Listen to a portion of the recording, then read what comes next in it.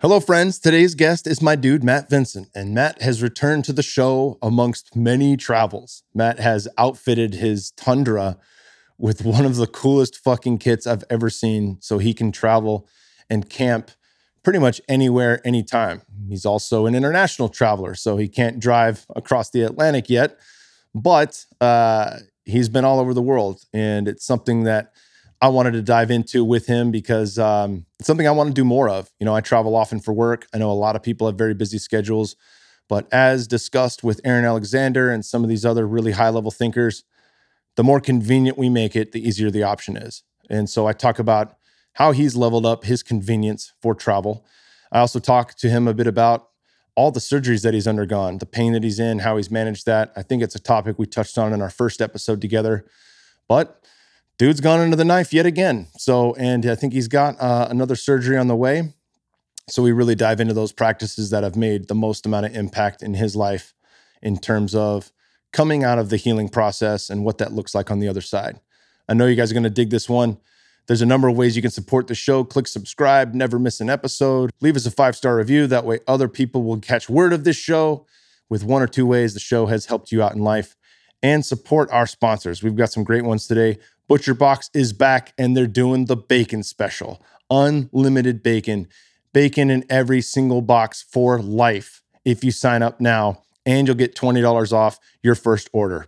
ButcherBox makes it easy to get high-quality, humanely raised meat that you can trust. Every month, ButcherBox delivers 100% grass-fed and grass-finished beef, free-range organic chicken, heritage breed pork, and wild Alaskan salmon directly to your door. Plus, shipping is always free. The incredible quality of ButcherBox meat starts with the commitment to humanely raised animals that are never given antibiotics or added hormones. By taking out the middleman and purchasing direct from a collective of ranches, ButcherBox is able to buy the meat at a lower cost and pass those savings on to you. Choose from 4 curated boxes or customize your own box so you can get exactly what you and your family will love. Now, I absolutely love these guys. I mentioned before how much I like their pork. Pork chops is something that I don't often buy at the store because I don't necessarily trust the quality, even if I'm at a high-end store. But with these guys, I know what I'm getting.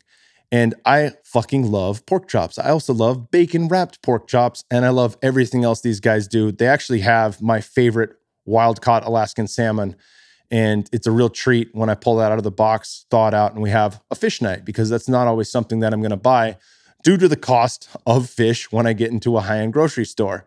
Again, these guys make it affordable, and if you act now, you'll get $20 off your first box in addition to free bacon for life included in every box with your subscription. So head over to butcherbox.com/Kingsbury. That's butcherbox.com/Kingsbury, and you will get extra bacon in every box on the house for life, plus $20 off your first order. Next, we've got Comrade Socks. Comrade Socks makes the best compression socks I've ever worn. I've been using compression socks for some time now. Some are kind of hit and miss. I go to like an elite level running store and try out a new pair, and some of them work, some of them don't. I've tried every one of Comrade socks and I absolutely love them. I use them for travel. I think it's incredibly important when I'm in a long car ride or on a flight to wear compression socks, but also while I'm working out, and oftentimes I'll be running on pavement, which is not ideal. It's definitely not ancestral. And as a man who weighs 230 plus pounds, it can be an issue with the repetitive stress of pounding my feet, ankles, and joints. But with the compression socks, I actually feel quite a bit of reduced pain and also enhanced recovery. There's a lot of science that points to this. They use lab-tested, true graduated compression, which is the kind that's medically proven to help the circulation of blood from your feet back towards your heart. They're extremely comfortable thanks to the padded toe and heel cushion and slide-free cuffs that keep socks up all day. Smart Silver antimicrobial technology prevents odor-causing bacteria, so socks stay fresher longer. Since launching in 2017, they've sold over 200,000 pairs of socks and helped tens of thousands of people discover the power of compression for everyday wellness. And we've got Christmas coming up, or any other holiday, Hanukkah, any other massive gift exchange holiday typically happens at the end of the year. It's a very important time of year to give gifts and to show people how much you love them. And buying somebody a pair of Comrade socks is the exact way you can stuff a stocking with meaning behind it. They got a special offer for my listeners. You can receive 20% off your Comrade purchase by going to comradesocks.com/Kyle and using the code word Kyle at checkout. That's comradesocks.com/Kyle. Use code word Kyle at checkout, and you'll get 20% off your entire order of Comrade socks. Next, we've got my absolute favorite cardio equipment on the planet, and that's Concept 2. Concept 2, most people know from the rower, which is the leader. It's fucking, to be perfectly honest, it's what Kleenex is to tissues. If you're using a rower in the gym, most likely it's a Concept 2 rower, and they use it in the CrossFit Games. It is just an absolutely fantastic way to train that is completely low impact. It works the posterior chain of the body, and it's an excellent way to get multiple forms of cardio in. What I mean by that is whether I'm training my aerobic base, doing nasal breathing or altitude training with my hypoxico mask, I can do a 10K row or a really long ski erg or a really long bike. They got a brand new bike that is absolutely phenomenal. And as I've mentioned to you guys before, you can get all three of these products for under $3,000. So they make an incredibly effective, reliable product in every one of these categories at a very fair price tag. Now, a lot of you are going to be saying, what the fuck happened by the end of December? And you're going to look at your body and you're going to know, maybe you had a little too much booze. Maybe you had not enough workouts. Maybe you ate a little too much food, and everyone wants to get back on the train starting January 1st.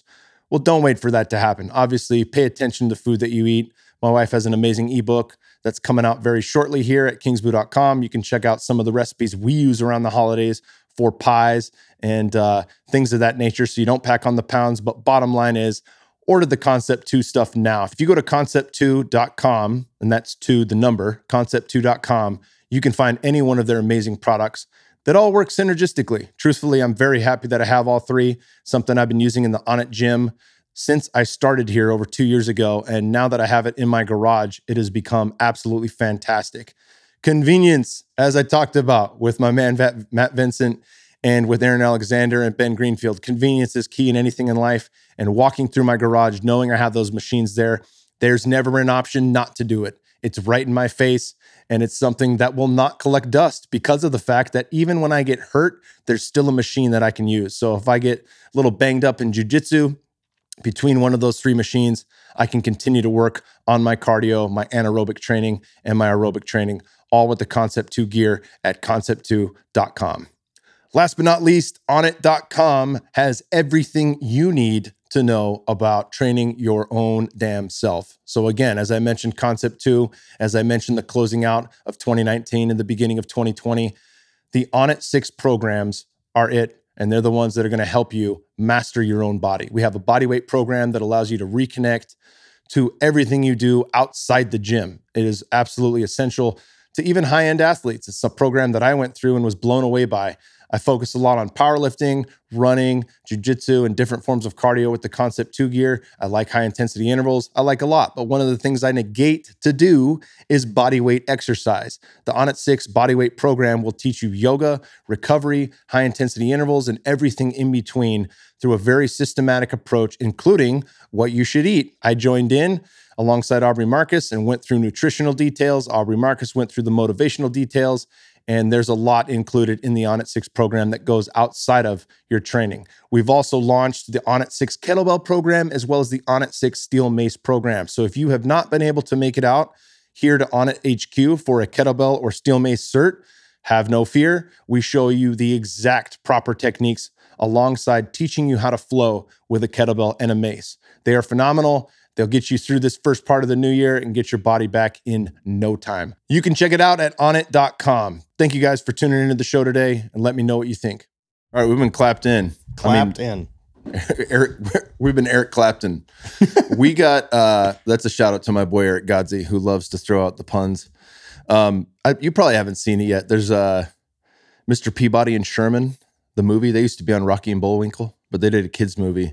I'm familiar with Peabody and Sherman. It's not familiar with the movie. It's nonstop puns. Just puns. So that's pay a little homage to Eric Godzi, who was just on the podcast. We're just talking drugs from the jump. Right from jump. Yeah. There's much more than that I want to get into with you because we're obviously doing much more than that. Right. But yeah, you're talking surgeries here. Let's talk about that. Let's talk about the healing process. I know we touched on that before, but you've had some other surgeries since the last time you were on the show. Yeah, I've had so we've wrapped it at 9. I feel like that's enough. April 9th this year, I got a total knee replacement. So they chop off the top of the tibia, they chop off the bottom of the femur, replace those parts with metal, back of the kneecap with metal, and then there's a poly piece that kind of goes in as a meniscus, like a spacer. And it's weird compared to the other stuff I did, like ACLs or the high tibial osteotomy or the Oates procedure, any of these other surgeries I'd had, because like you're walking on it that day. And so for me, coming out of chronic pain, like I was out of chronic pain. Now I had surgical pain, right? But I've done it long enough now to know the difference between this is tissue pain that's going to heal and it's stiff from surgery. But my fucking knee doesn't hurt anymore. And I could feel that from jump. Wow. And I was like, okay. You know, this is, and that was, I remember going in and talking to my doctor and like being that desperate with where I was with it to say, like, I need some reassurance here that this is the surgery. Like, this is going to make things better, because if it doesn't and things are worse after this surgery than they have been, like, I'm desperate enough, I'm going to figure out how to get rid of the leg. I can't do this anymore.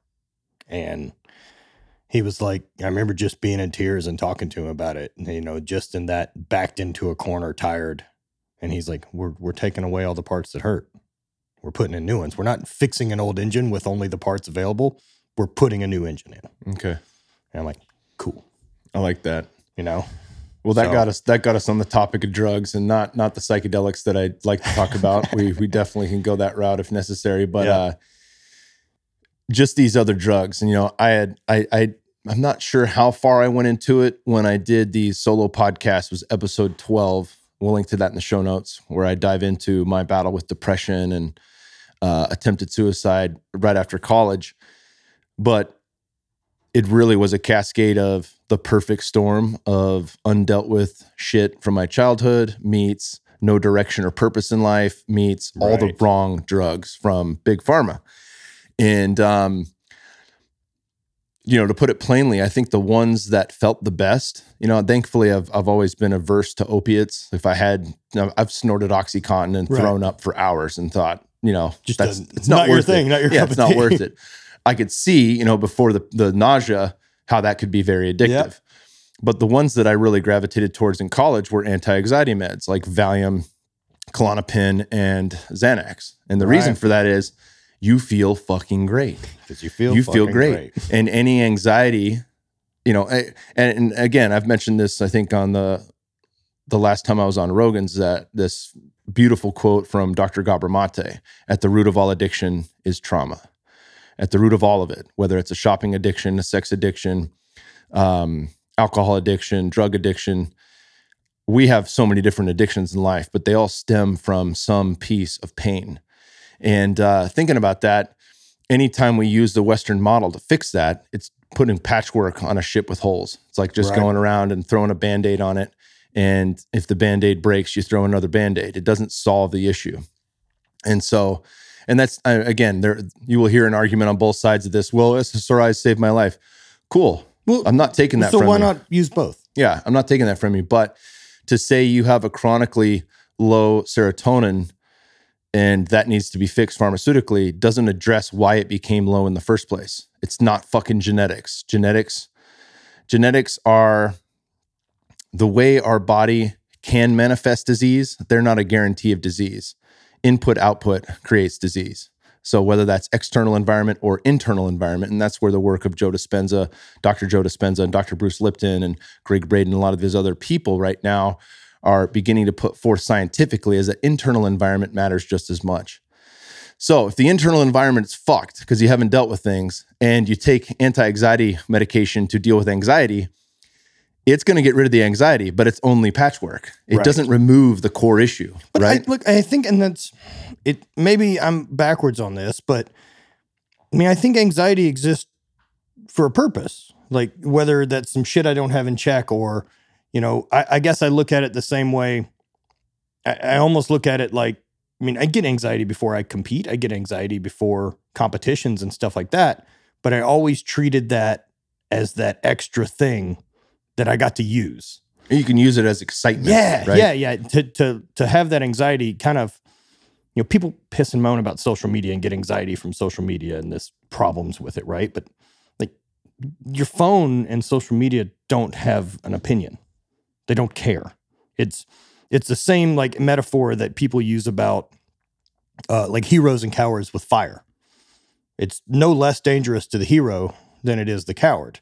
And so, I mean, you can either choose to use that fire to forge tools, warm your family, cook all your meals, or you can let it get out of control and burn your fucking house down. The fire doesn't care either way. It's how you decide to manage it.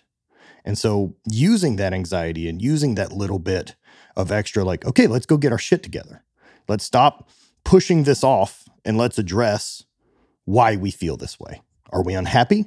Was there something that we need to probably go get some therapy for and sort out and work through? Is there a route to plant medicine, or is there medications that we need to use to manage this to get further down the path? Yeah, as a temporary solution. Correct. Right. That I sometimes I need this to keep moving while we're sorting something out. Mm-hmm.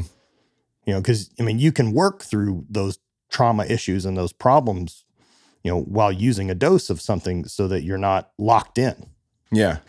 Yeah. If you can create enough space to process. Right. The idea is to look at it. The idea is if you're to on process. so much that everything's happy and glory, then no, it's not. Because the issue then is when you get off, all that shit you didn't deal with is still there. Hey, it's there. Right? It's still there. It's still waiting for you. It's still happy to be there. It's still saying, hey, look at me, look at me, look at me. Chronic pain. Yeah. And I think about that, but you were mentioning like if there was one thing from your surgeries you were worried about, it was Versed, right? Versed, yeah. Versed, yeah. So it's essentially the Valium that they give you at the hospital for anxiety because it's amazing. It is. It is just happy. Things are great. Like just pink cloud, just floating around, just as good as can be. And if I had that as a recreational tool, I'd probably get in trouble. That's the only one I've ever felt that like I have to keep that one way over there. Yeah. But other than that, like opiates for me, they serve a purpose. Like I've always been able to, for pain management for me, CBD especially, and for me, smoking CBD is the best way that I find that it manipulates my system. Outside of that, THC and cannabis have been really, really great for me. Even microdosing psilocybin has done a lot for pain management and kind of how I feel about pain. And then, if I'm done something stupid in the gym and trashed myself and now I'm at an 8 on the pain scale, like that's where Vicodin exists for if I've got them. They're not for the 3. Yeah. And so if I'm taking them for 3s, they don't work so good at 8. But if I only need one every 6 weeks, it's a tool. Like it doesn't care. It doesn't have, we invented these for a purpose, these drugs, and they should be treated with respect the same way. They're not an answer.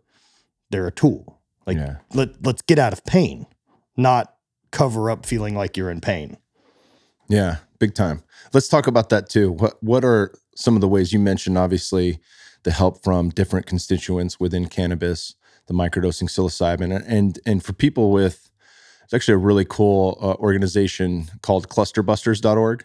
So for people who suffer from drug-resistant migraines, and these are like the worst scale of migraines, they take high-dose psilocybin, and that's the only thing that gets rid of it. Wow. Well, I fought, podcast producer extraordinaire Ryan Giles was just talking about a podcast that Jason Ellis just recorded with Aubrey out in LA. And Aubrey had mentioned to Jason that I had a headache for 48 hours after the fight. Yeah. And the only thing that got rid of it was psilocybin. The fucking just shut it down. Yeah. And it got rid of it. It didn't manage it. It actually removed the pain in my head. Wow. And I had taken ibuprofen, I had taken other things to try to help, and it was still there. It might have numbed it a little bit, but it was still there. Are you talking microdose level, or are you talking? For me, it was, probably not a micro, but not a concert dose either. I mean, it's all relative to the person's experience, but it was probably in the range of a gram or 2. Okay.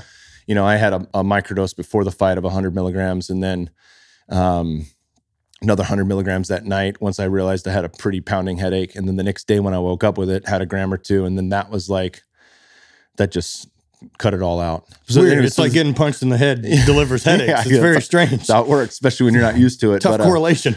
But you know, again, like there are tools for those things. What are the things outside of that you've done for your knee and hip that really have helped? You know, obviously we're good buddies with Dr. Kelly Surratt. Right. We know about mobility. We know about fascia. We know about unlocking parts of the body to create space for the body so it's not all locked into the joint. You know, in the knee, there's not a ton, especially with the shape that my knee was in. Once it's bone on bone, like we're not stretching that to get better. Like it's just in bad shape.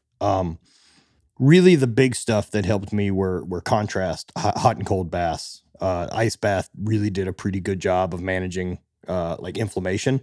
And so I really started switching everything to whatever would eliminate inflammation. I've had good luck dietary wise doing vertical diet, like with Stan Efferding and stuff like that. Pretty basic rice, meat, very clean. Sweet potatoes, chicken, you know, fish, stuff like that. And that worked well for me as far as maintaining a body weight and getting a little bit leaner as I'm continuing to do it. But it didn't seem to tick off the inflammation the same way that doing keto did for me. And so I've made the switch back to keto within the last month, and it seems to kind of be chilling my hip out a little bit. Now, again, if it's, oh, my hip's feeling pretty good and I decide to do something dumb, and something dumb would be like, so we just got back from 3 weeks in Iceland, and as I landed in Iceland, I got a text from my buddy that we were staying with, Hasey, and he's like, Haffy's having a contest next weekend. They're doing a max log and a max deadlift. I signed you up. And I'm like, oh, all right. Like, well, we're here to party, so I'll get up and manage one day of heavy lifting. And then it felt fine. Didn't have any pain after the contest. Ended up pulling 550 and then just missed like a 319 log.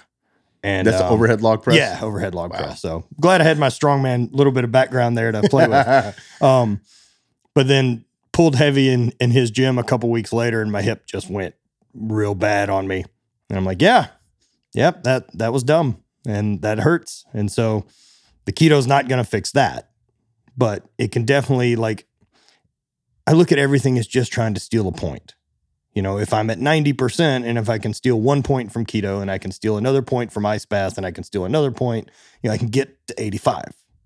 Yeah. You know, whatever I can do to knock it down and manage it a little bit. And especially it seems that dietary wise, I'll stay out of inflammation longer.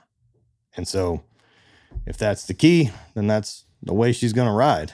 Yeah, that's such a cool point you brought up. It reminds me of this podcast I had with James Clear. He wrote Atomic Habits. Okay. It's for sure my favorite book on habits. And I was about to say for sure my favorite book on Atomic Habits. He's the only guy who's written a book called Atomic Habits. So yeah, that's the number one Atomic Habit book on the market. It's clearly the best. Yes. But yeah, he talks about that. As you have a system, say you watch your thoughts like a hawk. You pay attention to what's needed. You prioritize what's needed in life, and you start to tick off these boxes, right? And create new habits around the things that matter most. There can be a gung-ho approach where you want to do everything at once. Some very small sliver of people can actually accomplish that. Most people do better when they bring in one new habit change at a time, right? He says the goal isn't to master any single one thing. It's to gain 1% in each category. Right. And if you do that, that's where this thing umbrellas out into a balloon of gains in all directions, in a balloon of systematically approaching life differently that affects all things because there's a slight improvement everywhere. Yeah, and enough slight improvements yield a big change. Big time. And then I kind of look at that too as like, well, then all of my eggs aren't in one basket of like, well, if I drink this Miracle Shake every morning, I feel pretty good. But shit, I don't have the Miracle Shake because I'm traveling. Now I'm fucked. Like, so instead, I don't always have access to an ice bath. I don't always have access to the sauna or hot tub, but I can choose what I eat every day. Keto's the easiest thing to do while traveling of all the different diets I've ever messed with. I think you might be the first person to have said that. Explain, what are you talking about? Explain that. So, explain that. As traveling, carbs are not terribly sneaky. They look like rice and potatoes and cupcakes and cookies. And sugary salad dressing. And if you're going to have to eat out, restaurants use fat because it's delicious and it makes everything taste better. So you can't avoid fat eating out. There's just no way you're going to ask them to boil a chicken breast. Why did you even go out? So order a ribeye. Every restaurant serves a meat. So get that. And if it's not enough, get a second one. Every have a burger without a bun. That's cheap. Go eat wings. Like, those are easy to look at and be like, there's nothing on my plate here that's a carbohydrate. Let's avoid those. And I mean, chicken wings and ribeyes, or I mean, whatever you want to do, just don't eat bread. And I find it the simplest thing for travel. Yeah, even if you're not quite keto macros, that's something I noticed because of like carnivore works. Yes. It's not something I want to stay on the rest of my life. And I fucking love condiments. But there are low carb condiments. Yeah, called mayonnaise. And Primal Kitchen makes a fucking damn good mayo. Absolutely essential. But I think about those things, and it's and maybe I'm making a mistake there saying keto when what I mean is low carb, high fat. Yeah. Now I haven't tracked whether or not I'm in ketosis in years, but as long as I'm feeling better and my markers of do I feel better, how's inflammation, how does my body feel, is the scale going the right direction?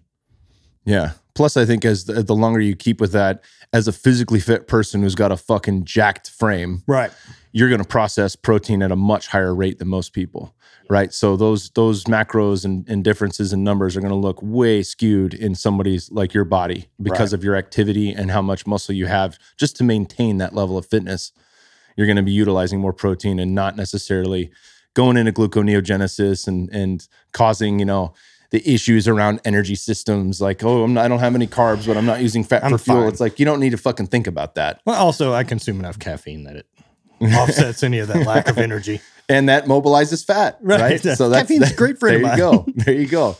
The biggest stuff that I've started, trying to tell people now, and especially like as I'm getting more into a teaching capacity and less of an athlete, like dietary wise, I try to boil things down to very simple. It's like, look, man, maybe keto's not for you. Maybe this is too complicated, but like, let's keep your calories below this number if we're going to even track that.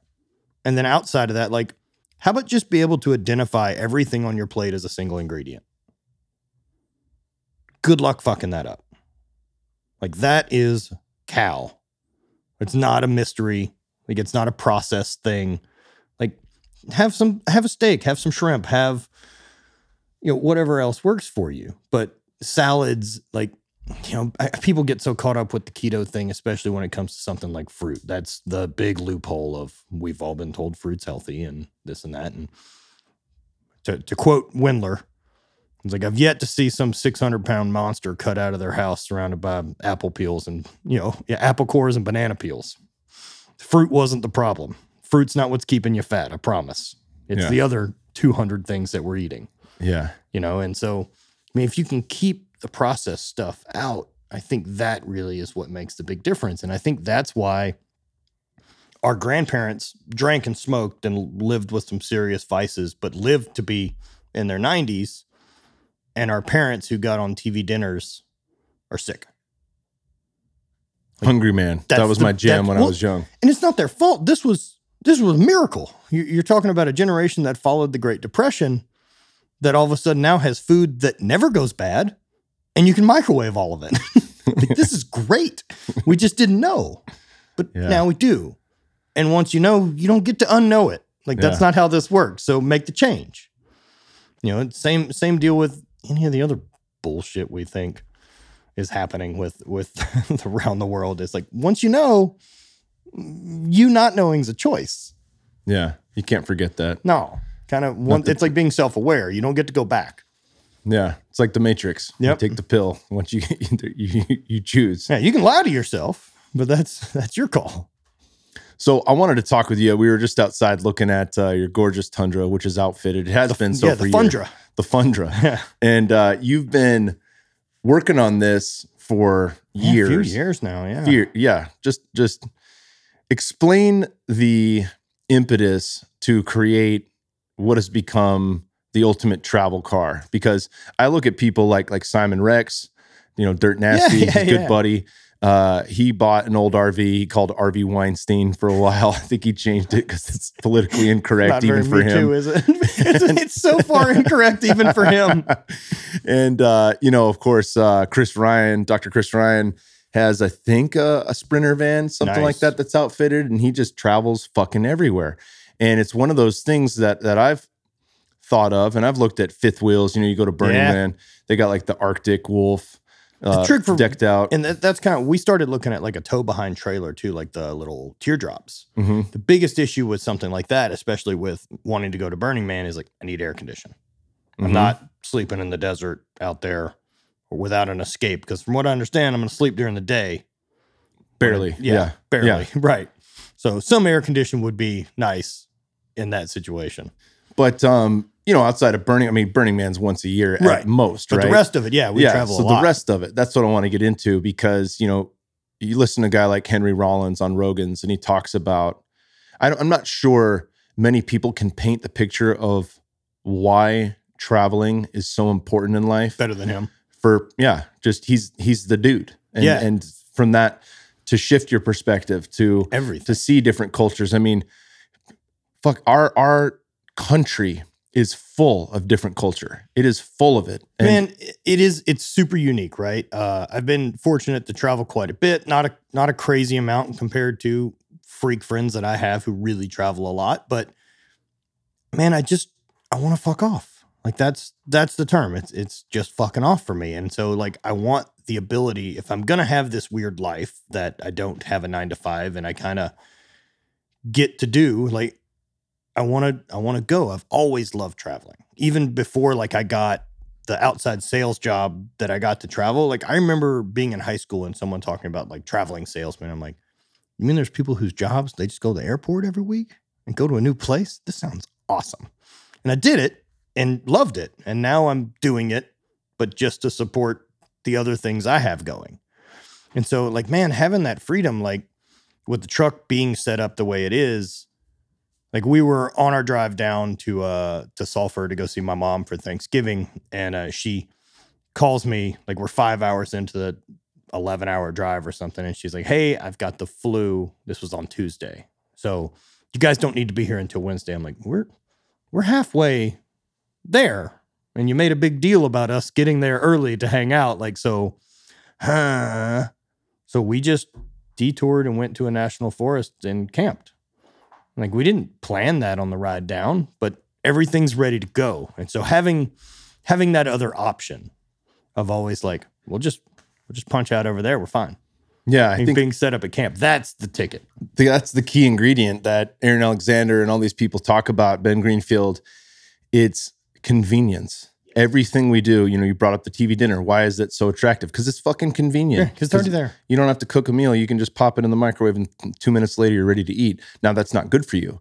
But you can set up things that are good for you, right, and make them convenient, right? I bought 100, I know I've said this a million times, but I have 100 square feet of MMA mats in my living room. The reason for that is it's now convenient to get on the ground and wrestle, around, do jujitsu, stretch, do yoga, whatever. It invites me to the floor. Sure. Which is important. I have a cold bath at my house. You do as well. Yeah. Because it invites us to use the cold bath. It's always fucking ready. It's always between 35 and 50 degrees. I mean, look, a perfect ready. example of that. Like, so the rack that I've got or had in my garage and is now at my gym from Sorinex, like I have a bar that goes in the middle of it. I've never been one who lifts in the actual rack. I always lift on the outside of it. And then inside the rack, I had my dip horns. And the reason I did that, I was like, because if I have to set those up, I'll never do dips. I need them ready and in place so that I'll use them, because I need 2 less steps to convince myself to use these. And that was always the same with the ice bath or the sauna. Like, if I've got to go to a place, I'm going to use it 30% as much as if I have it, I'm really going to get after it. And I can make it part of my daily practice and how I feel. Like, it's having the foam roller and some of the tempering tools available in the living room when we're sitting around, because maybe half the time I'll just get on the floor and start noodling around if we're watching a show. Yeah. And what better that is than like, oh, I wish I could get on the ground and like maybe do something that helps Yeah, but if it's rock hard because you got hardwood or Right. some laminate, it's not going to invite you there. No, It doesn't feel right? good. But yeah, with getting back to travel, you've systematically made it convenient to be able to go anywhere, anytime, to not have to load your truck. It's already got gear in it for everything. And obviously, I think you've taken it a step further than most people would. Yes. Right. But it's that invitation. It's the knowing. Right. It's this having is the available. fridge. Yeah, we got rid of the ice chest and we wired up a 50-quart fridge in the back of the truck that's on this slider, and so we can cook and meal prep and take food with us, but we don't ever have to worry about buying ice. So you don't ever get that slosh that's in the bottom of your cooler, or your wet peanut butter and jelly sandwich that I'd have grown up with on road trips. So we have that's available. And again, it becomes that convenience of like, well, we've got the fridge. It's not a big deal. We always have food. So, I mean, even on long road trips, if we've prepped 3 or 4 days of, say, meat, even just simple ground meat, I mean, you can stop, when I was doing vertical, stop at any Chinese takeout place and just buy white rice. And then you're set. And you got rice and ground meat, mix them at a gas station into a different thing of Tupperware and microwave and get down the road. And all that is so much better than killing the hour going to a restaurant. It's that it kills momentum with all these stops. And so being able to stay on the road and move, and then having the tent set up, it's a 5-minute ordeal for us to have everything completely deployed, ready to camp. The tent's one of the coolest things I've seen. So it's on a rack. Yeah, so it's on top of the truck, and the truck's relatively tall. And so, I mean, you're probably 7.5, 8 foot off the ground on top of that rack. So it's somewhere between tent and treehouse. It's kind of the feel that you have because you're up. And so you get this nice elevated safety feeling of like, no creepy crawlies are going to get in. But it's great. Like, so sleeping bags stay in the tent. They just fold up into it when we close it. So everything's ready to go. We have a couple, like 2 strands of twinkle lights in there that kind of keep it mellow. And man, you can just get up there and just once you're in it, it's great. It's so cool. And that option, and the truck, being a 4-wheel drive and then getting a little bit of a lift on it and stuff like that, make it a hair more capable to get to places people aren't. Because your national forest, you can do whatever you want. You can disperse camp anywhere in them that you want. So find a logging road and just drive. And be like, oh, I like this bluff. We'll just set up shop here. Or once you get out west, you got all the Bureau of Land Management stuff. You got all this public land. You can do whatever you want to on. And man, getting out there and like not seeing people for 2 days, and driving up to Banff and having your stuff with you and not having to deal with the Airbnb or the camp or any of that type of stuff. And man, our country is so unique. Like, I think it gets shit on compared to the rest of the world for a lot of stuff, but it's so unique because, I mean, you have the landscape that is Miami, but you also have Montana. And then you've also got Sedona. Like, that's all the U.S. Like, nowhere else has that. You don't get to go to Scotland and be like, so where's you guys' desert? It doesn't. It just all looks like Scotland. Same with Iceland. Like, Iceland's a very unique landscape, but it looks like Iceland. There's never this blue white sand beach, and then you have the Pacific Northwest.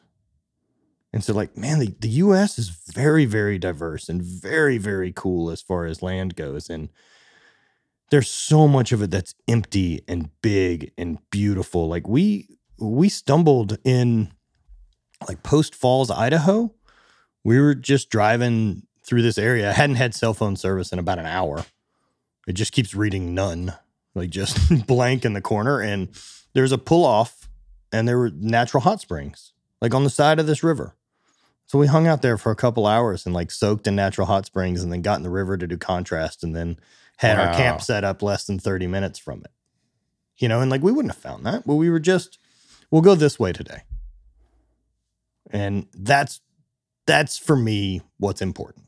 And it's that if I'm not going to have the standard 9 to 5 and a place to be and the life I can build goes this direction, I want to wake up and do whatever the fuck I want to every day. That's to me the greatest thing I can do with my time is whatever I want to every day with the people I love. And I'm not stuck spending it doing obligated things. And that's kind of what the truck brings, this freedom. Like, that's the spaceship.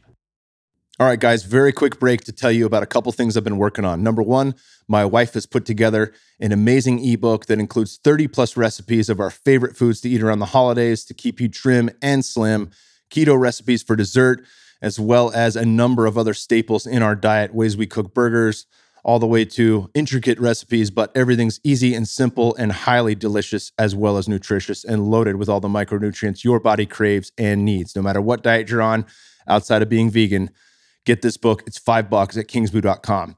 In addition to that, I am now launching my Inner Circle. What the hell is an Inner Circle? Well, following in the footsteps of great teachers like Ben Greenfield, Jay Ferrugia, and others in the fitness field, I'm launching my personal, private, one-on-one coaching and mentorship program.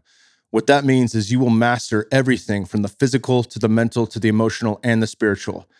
This comes with a decent price tag, so if you can't get in on that, I suggest you get me as one of the 4 coaches in Fit for Service, but you can check all that out at kingsboo.com/inner-circle. That's kingsboo.com/inner-circle. It's the ultimate freedom. Yeah. Yeah, and setting that up, I think that's a key missing ingredient. You know, we talk about plant medicines as tools for healing, also tools for changing perspective, but it's the break in life. It's creating, and even among plant medicines, like creating space for that event, not to do ayahuasca on the weekend and go back to work on Monday, but creating space for it around it. That's why going to Costa Rica, which you guys are going to do, or the Amazon can be very valuable because you create space before and after it.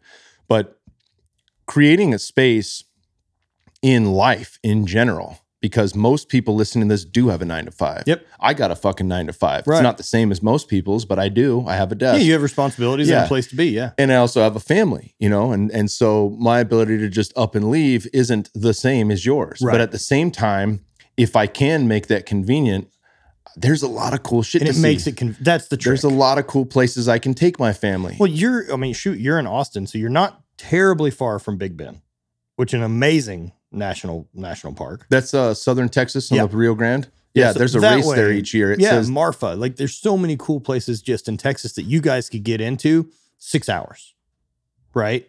And like, I mean, you could leave Friday afternoon when you get off of work, camp that night, and then you're there.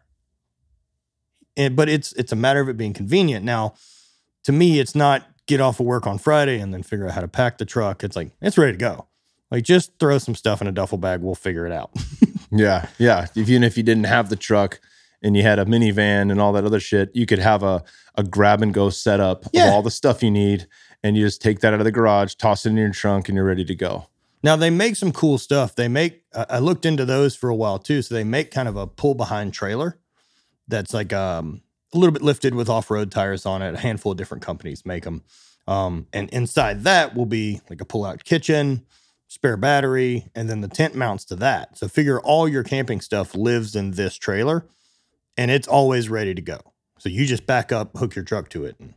And how much will those run? 5, 10? They'll get ugly. Okay. You can spend anything you want to on them. I think Smittybilt makes a pretty cheap, affordable version. And then, I mean, you go Patriot Campers. I mean, you can do $35,000. Yeah. And those fifth wheels are cheaper than I thought, but you're still looking at, 35 to 50, upwards of 80 sometimes. Yeah. So, if you're pulling something in like a 350 diesel, then you can pull some of those 80 grand. Basically, it's an RV that's just being towed without its own I driving think I took mechanism. some years off the life of the Tundra when I moved the garage gym stuff all the way to St. Louis. I loaded it all in a U-Haul.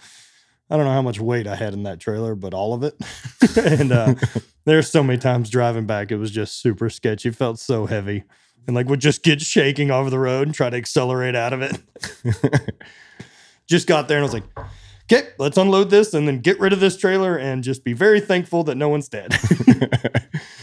Yeah. But I mean, having it all in the truck, that's like such a cool thing because the truck's capable. It's ready to go, and you're not towing something that's going to make it a little wiry on black ice or some of these harder conditions. And that's been so cool for Bonnie and I in St. Louis because there's some really neat stuff within an hour of St. Louis. Like you can get pretty far into, like, I think Mark Twain National Forest. There's some other good spots. There's some great mountain bike trails. And so like the last week that we were home was like a Tuesday and was like, let's just go camp tonight. And we just got in the truck and left. Like we didn't have anything to think about. We grabbed the pillows off the bed and got in the truck and left. And that was it. And we'll wear these clothes tomorrow and come home. We'll be home at 10 a.m. It's not a big deal. We just want to go get somewhere, have a fire, sit outside that's quiet. Our cell phones don't work. And sometimes I need that level of removal to leave the phone alone. Because it's too easy that it's work. Like, while I have the freedom, 100% of my income is based on the cell phone and communicating with people. And so that's my job. But I sometimes got to get away from it because it's too easy to, with what I do for a living, like you'll forget that like, oh, it's Sunday. That's why my team in Kansas isn't answering anything, is because they're not at work. And I'm like, my bad, guys. Like, I don't know what day of the week it is anymore. Yeah. And so I think that's probably a good sign. It's like, that's a really good sign. Concept what day of the week it is. So that's good. And I love that. I'm actually, it's one of the things that I've, in following you and being a close friend of yours, have come to really appreciate is the way you create space in life. And it's certainly a mirror into things that I need to do more of, because I've been traveling a lot for work. We spent 4.5 or 5 weeks in Central America this summer alone. We went to Costa Rica for 10 days. We went to Puerto Vallarta with my family. We went to, and so Bear got to go to Mexico for the first time with all my nephews, his cousins that are all around the same age. We went to Cabo San Lucas just with Ob and the crew. Savages. You just had Lord of the Flies down there with all the kids. we really have had, I certainly count it as a blessing, all of these circumstances, but 95% of them are work.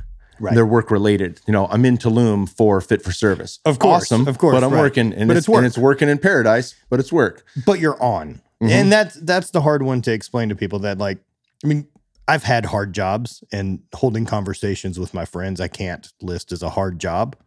But you're tired after 2 podcasts in a day, especially like if they were free form and you ran 2 hours on each, like, you're done. Because it's thinking of the conversation. It's different than just you sitting on the couch with your buddy. Yeah. And so there's some time that you need to figure out that decompression zone too. Mm-hmm. And I think that's where the medicine in 2020 will be, is in actually utilizing being in the center of this country. I know from moving here that it's super convenient for work. When I need to fly to Cali or New York, it's a short flight. If I fly to Costa Rica, it's a short flight. I'm centrally located. It's awesome. But now I can utilize that in the truck to get out and just create that space and do it with my family and get Bear out in nature and really explore what we have here. And that's a big, big thank you to you for that, dude. Brother. And I'm happy to point in the direction of what I've figured out and not figured out via that build, to how to escape. Hell yeah. It's for me, I also love the build process. Like, I like tweaking and building and trying to get things completely dialed to this never obtainable perfect. So I guess that's really what it ends up being, right? Like, it's never perfect. It's always like, well, if we did this, that would be cool. And what if we changed? And you're like, oh, we never use it. Yeah. There's been like 2 things that have been super rad. One being the water tank. I bought this company, Waterport makes it, and it's like a 4 or 5 gallon tank, and it's removable, but you can fill it with water. It's got a hose attachment, and then I can pressurize it either with a bike pump or with the onboard air that I've got. And then I've got a shower. I got a hose that we can spray off with, and it's way more than enough for both of us to clean off. That we use every single day that we've camped. Whether that's clean out dishes and rinse pots, or if I've been on a mountain bike ride, clean the bike off, any of these things, it's wonderful. The other one is this step that we picked up at REI for like $20. It's this metal hook that hooks into where your door shuts. Like, the back door has this like metal kind of a U shape that attaches to the body and frame. And so it hooks to that and then goes down and sits. So it's a leverage point. And since that's so stable, that now becomes an easy thing to stand on to reach the top of the truck. Mm. You don't have to climb on the tires. You don't have to do any of this. And like, it puts you up 2 feet higher than just standing in the doorway. That thing has been, I will buy a second one the next time I come across one, so I have one on both sides of the truck, so I don't have to walk around. That's the convenience I'm looking for. That's super cool. Yeah, I want to outfit the truck like that. Well, let's talk about some travel that you've been doing. You said you did 3 weeks in Iceland. 3 weeks in Iceland. Yeah, I just got back. It's man, that place is special. I just love it, and I don't know what my favorite time of year is currently. Fall's pretty good because you start getting northern lights. And I don't know if you've ever caught that. No. But the aurora are really neat. It's very strange and very surreal to kind of be out somewhere, especially you can get away from Reykjavik within an hour of Reykjavik. You're in the middle of nowhere and it's black, darker than 3 foot up a cow's ass if you were looking for a comparison. It's so dark and then it's cold. And then, I mean, the sky just lights up green and then it moves. So I haven't had the chance of psychedelics and aurora, but I'd really like to. Yeah, same. I think that would play very, very nicely together. It'd be tough to line it up because they don't last all night. Like you may end up only getting them for an hour. Oh, wow. And that'd be a spectacular show for an hour, though. Be a spectacular show for an hour. That's really cool. Like getting to see that it's pretty neat. And then Iceland itself, it's one of the few places that I try to describe to people as like, I don't know what frequency I operate at or what the vibrations of that place are, but they line up. It's the second wheels touch down for me. Anxiety drops quite a bit. I breathe better. It's a different culture. Everyone's really polite. It's kind of this, it's a really strange thing, right? Their culture, because there's only 300,000 people and they've been around since the year 800.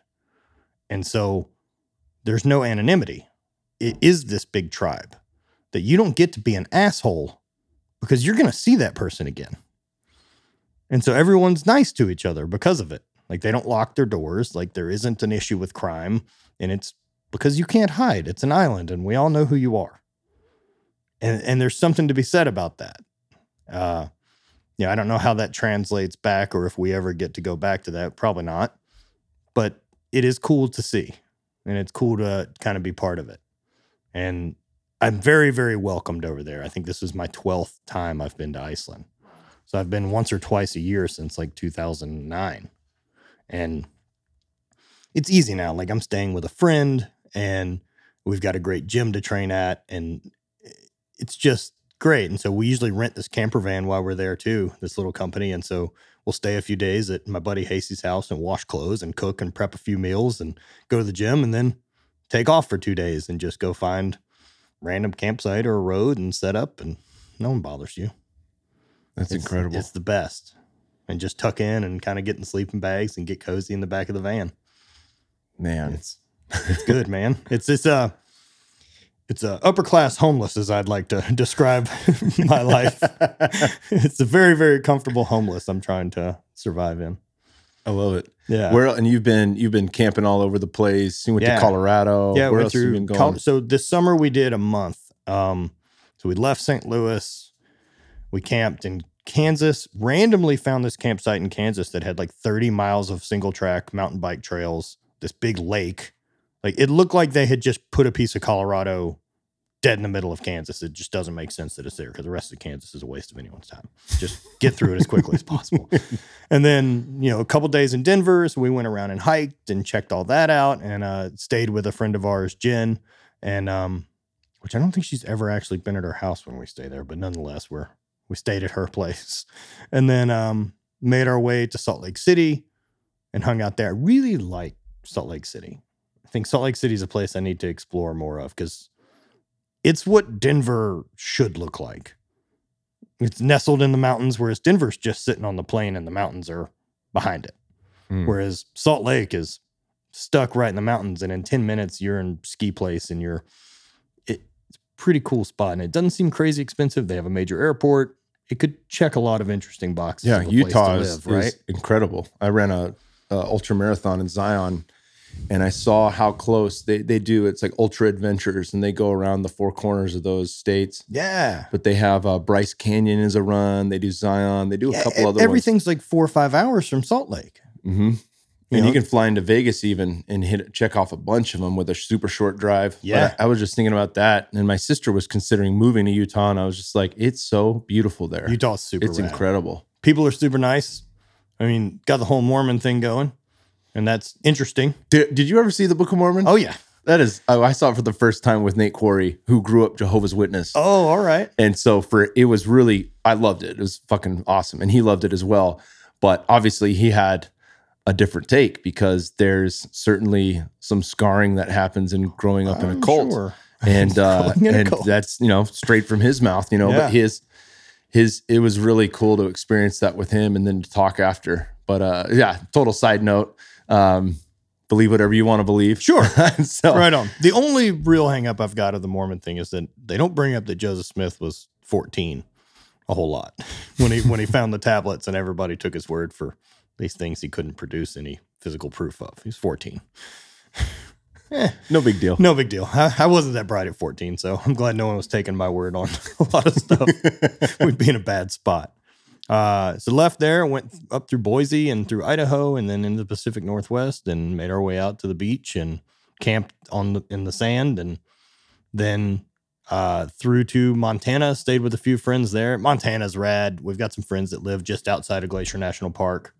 And so stay there. And then we did a 4-hour drive up to Banff and camped for a couple nights in Banff. And man, Banff National Park in Alberta, like where Lake Louise is and all that. And Lake Louise is probably the most photographed thing for Instagram as far as landscapes go. It's this beautiful turquoise blue lake it's like sank in the mountains. And Wow. it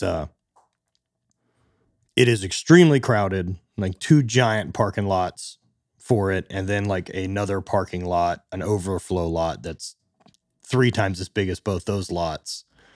And like a shuttle bus that just brings people all day to come to the lake. It's crowded and that makes it suck, but it's not overrated. It is that beautiful. But you can hike around the outside of it and there's no people. I mean, if you go another half mile down the trail around the lake, there's no people. And man, the place is Banff's pretty amazing as far as places I've got to go. I really want to get back up there and spend more time. Got to see a few bears and some other stuff kind of creeping around. So, and then back to Montana and then through, we went down to Bozeman and met a couple of the guys that I work with for Stay Classy Meats and got to see their bison farm and big 2,200 pound white bison they have. They're breeding their big male called Big Medicine. Damn, that's so Dude, cool. Big gnarly guy. And got to just cruise around the truck, like the ranch that the bison are on that we went and checked out. It's like 16,000 acres, which is obnoxious. You figure a square mile is 640 acres.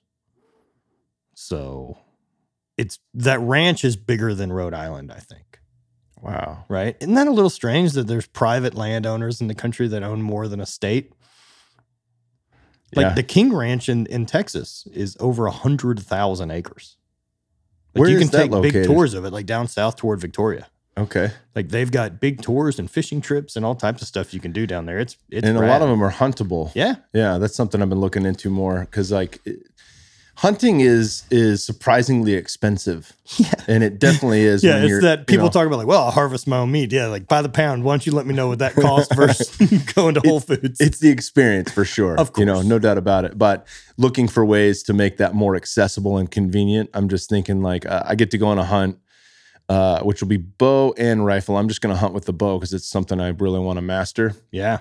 But that'll be not far from Austin, I think in December or January with Dr. Paul Saladino, Nice. the carnivore doc, and he's got a local guide and a bunch of other cool people are going to be there for it. But just like exploring hunting Texas for a while, and then make my way back out to Hawaii, those kind of things. Cause that to me is kind of the epic hunting trip. It's the one that it's worth saving up for. But for sure, right? but Because it you can ain't get out cheap. there and access deer and all types of really cool stuff with Yeah. Nalgai and Yeah, I grew up hunting, and for whatever reason, the older I've gotten, I've kind of just, it's not really for me. But you love nature. Do love nature. I like looking at animals. I just don't feel the need to kill them, but I like eating them. So I realize there's a mix up here. But, I fully support like the hunting and all that with Texas. I mean, especially because we have species of animals now due to conservation in Texas and these ranches that are thriving, that are now extinct in Africa where they came from. But since West Texas is such a very similar landscape and temperature, these animals are doing great because we're hunting them. And so, they're culling herds and keeping them healthy and doing the right thing by by management. And so I'm glad all this exists. I've got to see both sides of it. I'm not into the whole thing. Poaching shit's so lame. Yeah. And I think it's great that we're taking care of these species, especially on these big giant ranches that kind of, as long as animals aren't caged. Yeah. And it's got to be fair too. Picking off a deer while it's eating at a trough, I think is, yeah, you might as well just go buy something from the butcher, which I'm not opposed to either. I remember going on a hunt for the old job, and like we had some customers that we had brought out, and as we're out there, like I got sent to a blind to just kind of go spot. Hey, let's see if any good bucks show up. If they do, let's take a photo and let's try to track so that we know this guy comes out for customers. And he's like, if you want any hogs show up, you can shoot a hog. Any rabbits show up, shoot a rabbit. We'll cook tonight. I couldn't shoot any of the hogs or rabbits because there were too many deer in the way. Right. Like at one point I counted 30 deer around the feeder. And I could have attacked them with a rock. Like I wouldn't call this hunting. I didn't need camo. I didn't need this high powered rifle. But hey, I get it. Whatever. It's a business people are into. It'd just be real weird to shoot a big deer like that and then put the mount on my wall like me and this thing had some battle. The trophy thing is a weird thing. JP Sears had a fucking great Thanksgiving video. Did you get to see it? No, I didn't. So he made a tofurkey, a tofu, and it's like, all the best jokes kind of fuck up everyone at the same time. Yep. Like South Park does. Like you just leave no one safe. Not fucked with, right?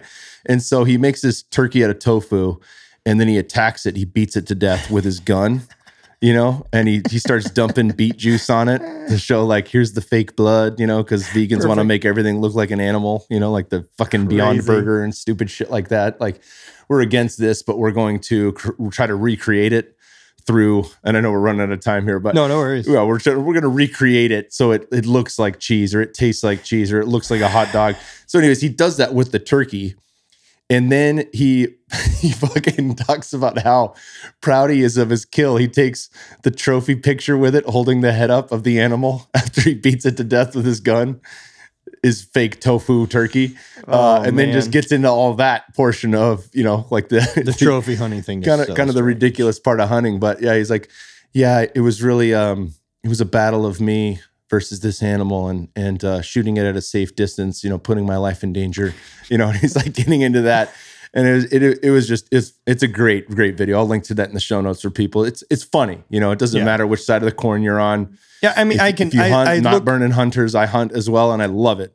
I'm not burning vegans, even though I think it's a poor decision health-wise. And it's definitely not a solution to climate change or anything else that's going on in the world. Look, I think if you want to eat non-animal based protein, because you have an ethical reason against it, I'm all for you. If that's the stance you'd like to take, I got your back. But if it's for a health concern, it's just not backed by anything. And if it's for your own morals and ethics, right on. That's a choice you get to make as a human. But where it gets sticky is that you don't make that decision for me. Right. And I think that's where Rob Wolf and his new book, and obviously I mentioned Paul Saladino is coming on the show in a week or so.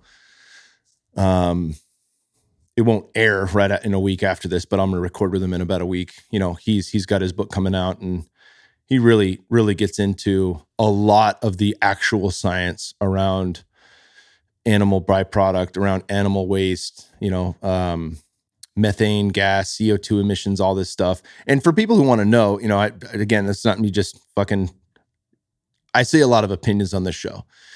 There is a book called The Soil Will Save Us, and it talks about how free-range cattle and bison sequester carbon into the ground, heal the soil through the microbiome of the soil, and sequester carbon for up to 500 years because they walk through their own shit and stomp it into the ground.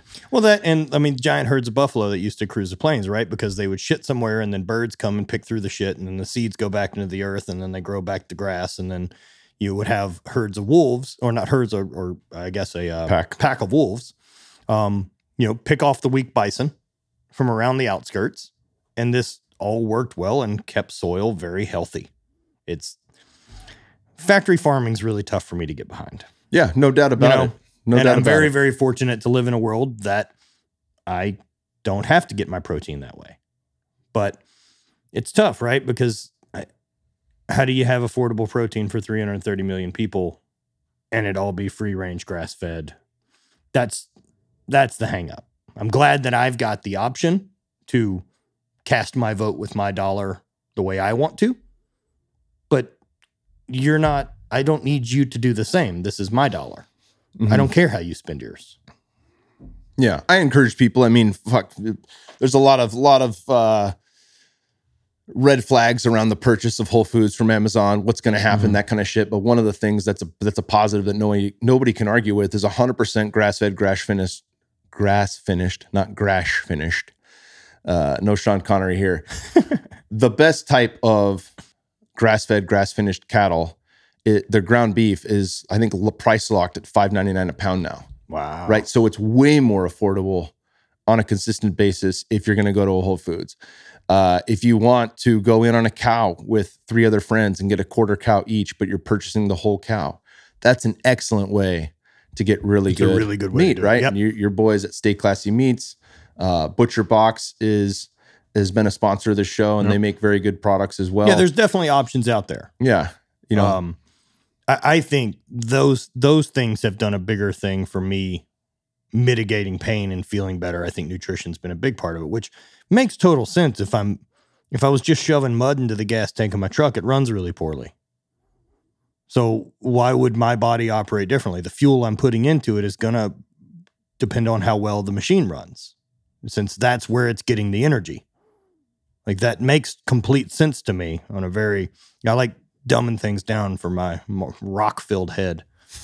And so I'm like, well, this makes sense, right? That if we put better fuel in it, it tends to run better, run a little smoother, and everything works better from your state of your cognition, your mental energy, your inflammation. All the old injuries seem to vanish. All that stuff happens because of what you put in your body. Yeah, you don't get that spikes with insulin and the weird hunger and then the dying in the middle of the afternoon, craving sugar and all that stuff that comes with it, man. And then, IBS or, bowel issues. Like, man, when you do feel it, like the first time that everything kind of lines up. And like, for me, I like the fasting in the mornings. And when all that feels right, it's like, oh, this is simpler. Like, the biggest thing I could recommend to people with a fasting, especially the longer fast, was a side effect of that. Like, I did a 2-day, and the side effect of that I thought was interesting is you have a lot more time to do stuff because you're not thinking about food, or you're thinking about it, but you're not getting any. So you don't have to go to the store or go to a place or cook, or you're just like, oh, well, I don't know what to do that next hour because I don't have to eat. Yeah, it frees up bandwidth also. Right. That's something that I've mentioned before, like why a float tank? Why sensory deprivation? Well, when you take all these external factors out, like sound, body temperature, gravity, because you're pretty much weightlessness in there. You take out sight, it's pitch black.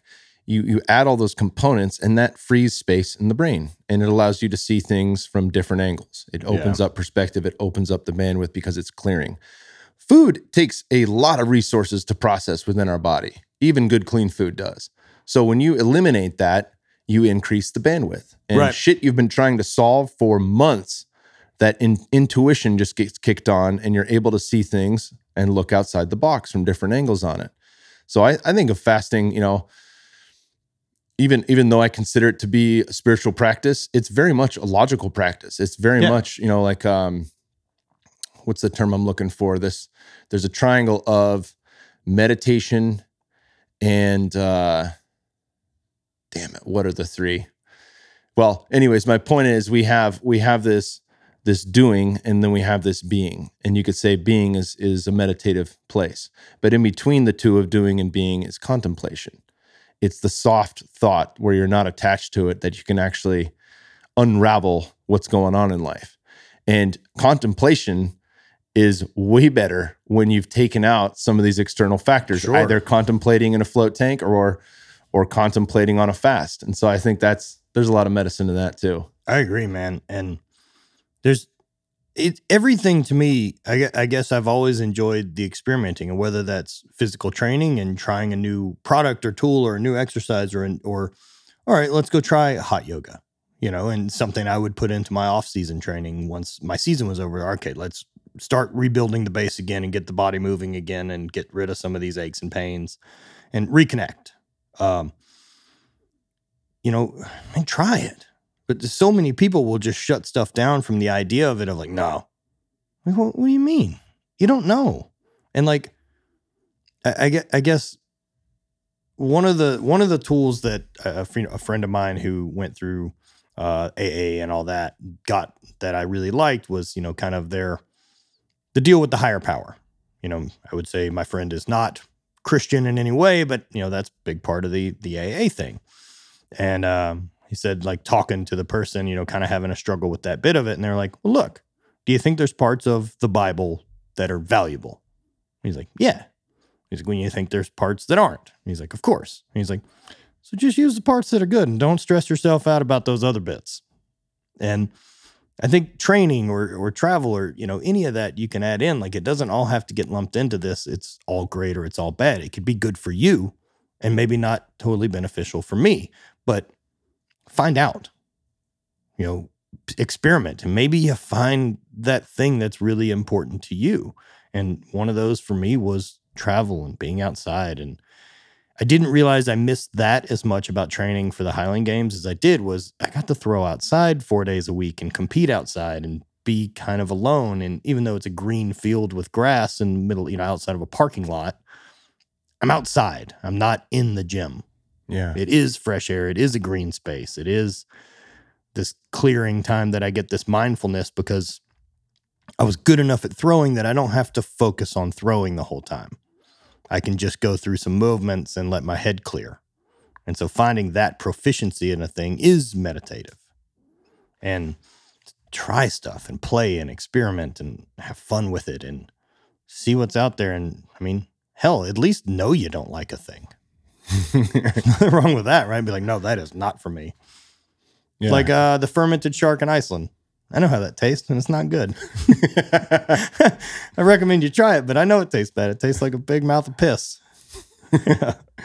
Well, shit, dude, we got to jump on your podcast now. Yeah, I'm gonna. What's the name of your podcast? The So podcast. The So. Yeah, So. It's named that since it's typically how I'll stutter in the middle of talking to people. It's like so. And so we just went with that. I didn't want to have it, too dedicated to lifting or any of these other things. I really wanted it open-ended so I can talk to whoever I want to, whether that's experts in a field like yourself or Kelly or hell, I had Stone Cold on for an episode, but I've also had my best friend since third grade, Dant. It's conversations with people I like. Fuck yeah, brother. So it's excellent. Always excellent having you in town. Always a pleasure. And always excellent having you on the show. Where can people follow you online? I hate Matt Vincent on Instagram. I think if you search Matthew Vincent, I'll pop up. I think I've become the most popular Matthew Vincent. This is going well for me. I have YouTube channel, Matthew Vincent, and then the So podcast. Dope, brother. Yeah. Well, let's do it. Cheers. Thank you guys for listening to today's show with my dude, Matt Vincent. Hit us up online. We link to his stuff in the show notes as well as mine. And be sure to check out kingsboo.com, where you can get all the nitty gritty stuff, what I'm into, which guests are coming up, what I'm reading, and any little guinea pig acts that I'm doing to explore consciousness differently, tap into myself, or simple new workout routines that I've got going on. All will be included alongside a book list. So we've got a book list coming out at the end of the year. We realize a lot of people like to read that follow this podcast, and I will list some of my all-time favorites in the book list. So check that out at kingsboo.com. Leave me your email, and you'll be included in all of that. Thank you guys for tuning in.